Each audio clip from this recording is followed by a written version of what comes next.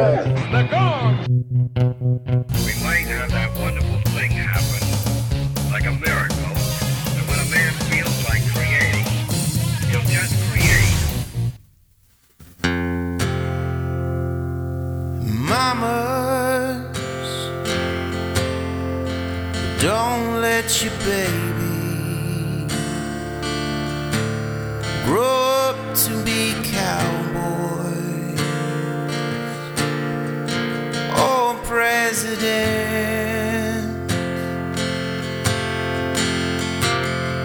And mama, don't let your baby grow up to be assholes who don't make sense. Mamas, don't let your baby. What will I do with my one wild, precious life, you ask? I'll tell you what I'll do. I will record a podcast at the Tampa airport. I've been stuck here for a couple of hours now. I'm waiting for my wife and mother-in-law. Their flights were delayed, so we were all supposed to rendezvous here in Tampa, and I've been just killing time walking around. A few interesting tidbits have crossed my mind in the last day or so. First of all, just one thing about airports that drives me insane is the assault on one's attention. Sort of the default mode is just there has to be, crappy music playing or CNN is on the TV. There's no place in the airport that you can just have silence, and you can probably hear the crappy music in the background. And I'm way at a gate where there's no one, so I'm pretty isolated right now. It's a fairly empty airport, but it is one of the things that drives me crazy about airports. If it's not just absolute hustle bustle and chaos, if it's anything less than that, then you have to hear the radio and the television and everything. It's just, and the occasional call from airport personnel. So anyway, I'm reminded of something that the computer scientist Cal Newport mentioned, and he was talking about the need for solitude in one's life, and he defines solitude as not being influenced by others' minds. So listening to a podcast, reading, that wouldn't count as solitude in Newport's definition, because you're taking in content from another's mind. Solitude just is your own mind playing out in your head, and there's something about allowing that to wind down without any more input that's useful. And I have to agree, and I have not been living this way at all. I have been for sure ODing on constant input, even when I'm by myself. I'm just very consistently, I've got my phone with me when I go to the bathroom. I'm constantly looking at things, listening to podcasts, listening to music. So I try to make some time. When I go for a walk, for instance, I don't typically listen to anything or go for a run. But that this craving for solitude in this era of just constant noise and distraction is it's a real thing. So Cal Newport's somebody that I've been pretty interested in lately, and there's been some other folks that have made similar points. There's a guy, I believe his name is Srinivas Rao. I could have his name wrong. He has a creativity podcast. He also has made this point about balancing consumption and creation. I think I've made this point myself, even using those same terms. But when you're consuming and consuming and consuming, and you don't have if not an equivalent, at least a balanced output to go with all that input. There's a sense of dis-ease and imbalance that can definitely set in. And it's hard to do deep work, to take another term from Cal Newport. Deep sustained work or sustained focus on anything, if you're just constantly inputting and you're not digesting that information and putting things together creatively and putting out something of your own, it just feels like it's difficult to lead any kind of creative life.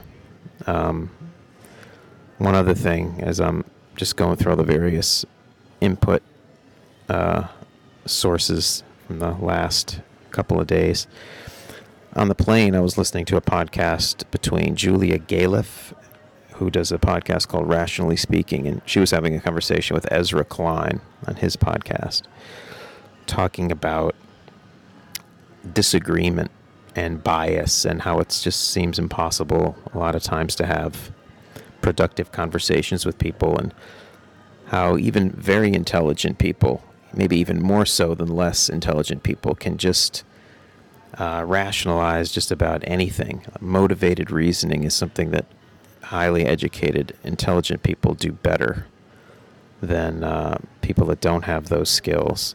And there's so much information out there now that you can really just you can justify anything. And what Julia Galef was talking about was she referenced somebody, the last name Graham. I've already forgotten his name, but the importance of keeping one's identity small. And this really made sense to me, and reminds me of a recent disagreement my wife and I had, where if you have a conversation with someone and it pushes that identity button in them, or the level of defensiveness just immediately goes through the roof. And you literally, it seems impossible to have a conversation with someone when their identity is triggered in some way. Because,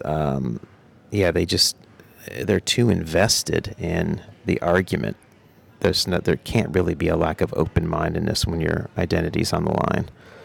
And I find this, with experts and academics that are just so invested in a certain point of view, that to question that, you can't just playfully or, dialogically engage in a conversation where you're questioning various premises if that belief system is really integral to someone's identity. So I've harped on this a lot. I consider myself, for lack of a better term, a disidentitarian, if that isn't even a word at all. I just consider not only as identity in general something that is to be weakened, countered. I don't know what the word is, but I think it's maybe a Buddhist perspective or something. Although, of course, I don't identify as a Buddhist, but I do have an idea or a value system that it seems to me to be. It just seems to me that you want to, wherever you find an identity, to the extent that you can even be aware of it dimly, you would want to loosen it. You'd want to disidentify from especially a smaller identity to something larger. So that's, I think, getting back to this, keep your identity small. It never made sense to me to have a strong identity with your skin color or ancestry or any of these things. You could acknowledge these things, but to identify with them just seems to immediately draw a self-other line and just create problems that are unnecessary. So anyway, just some random thoughts. I'm going to hit pause for now and check the time and see when my wife and my mother-in-law might be joining me here at the luxurious Tampa airport. We're we're talking about the art of the riff, right? I mean, let's not, let's just lean this right up against the cabinet.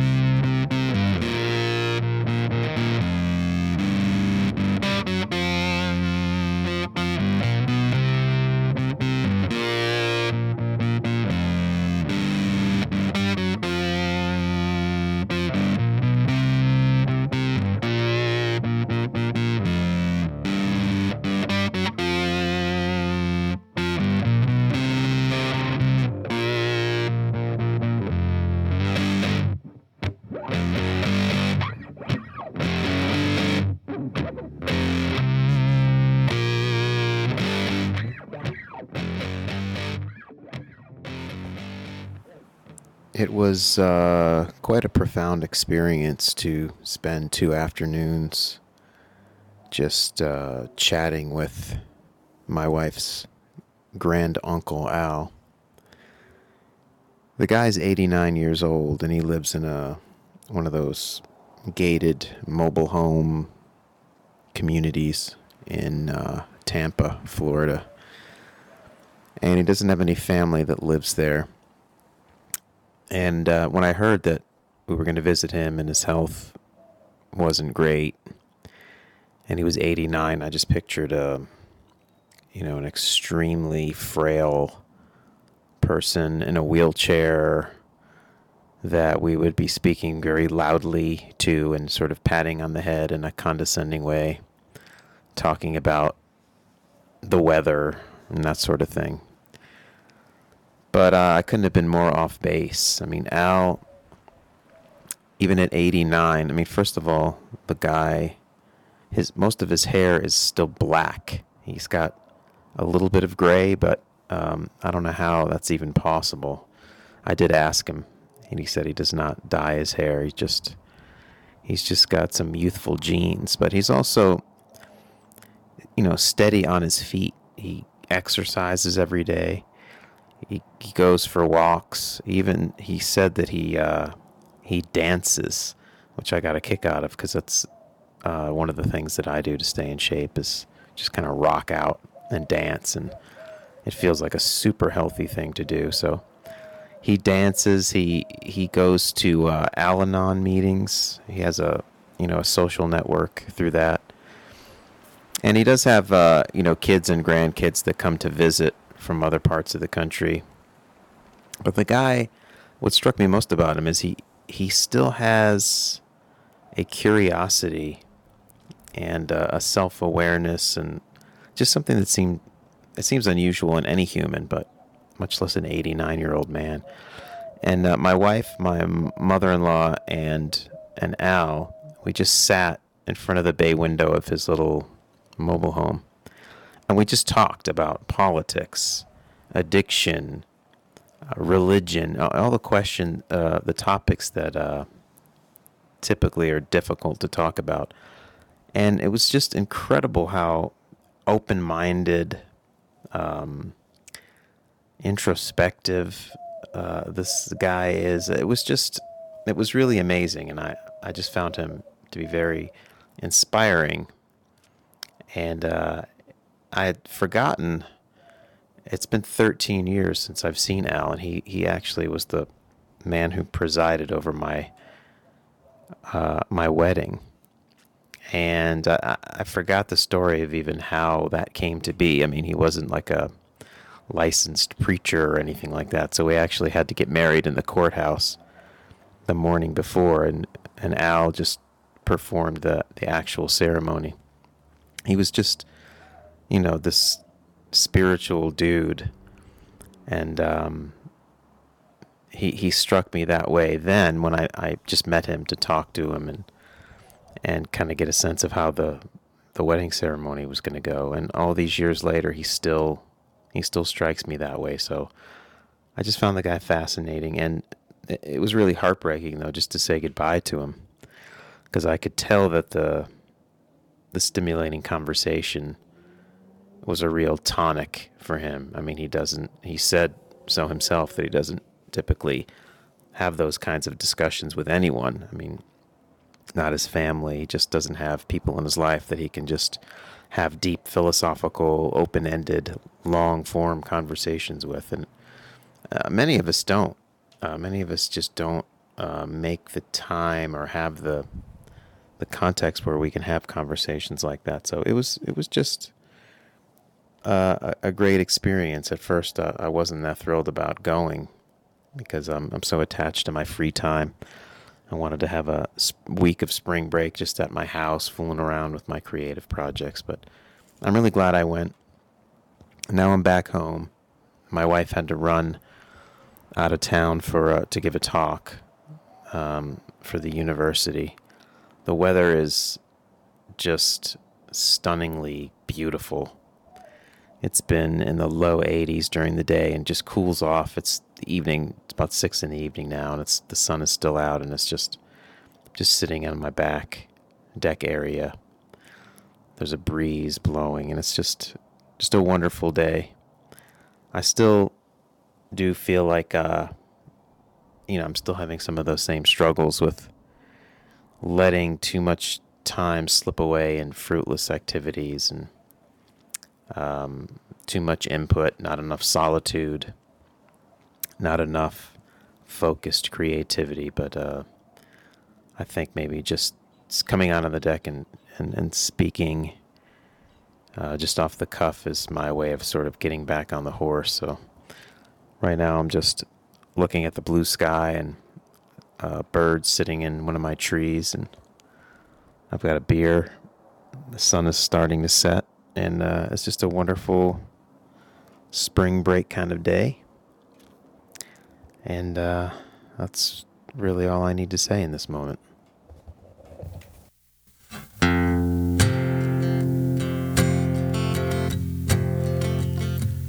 You told me I was beautiful and you loved me more than life. And then you cut your wrists up with a rusty kitchen knife. We found you in the bathtub and your eyes were open wide.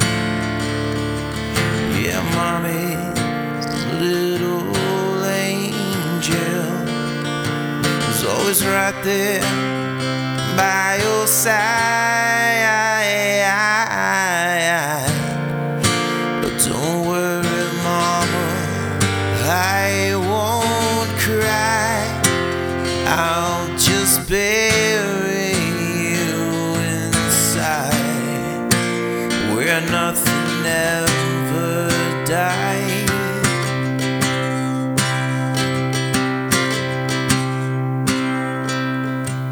And mama, you can now close your eyes.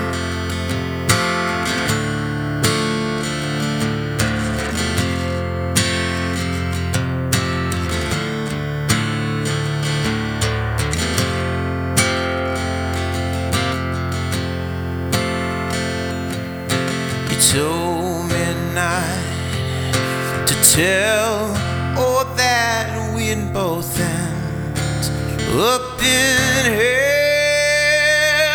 But if we'd ask him for forgiveness, then the world would so be well. Hello, Bob. Hello, Bobby. It's all the new.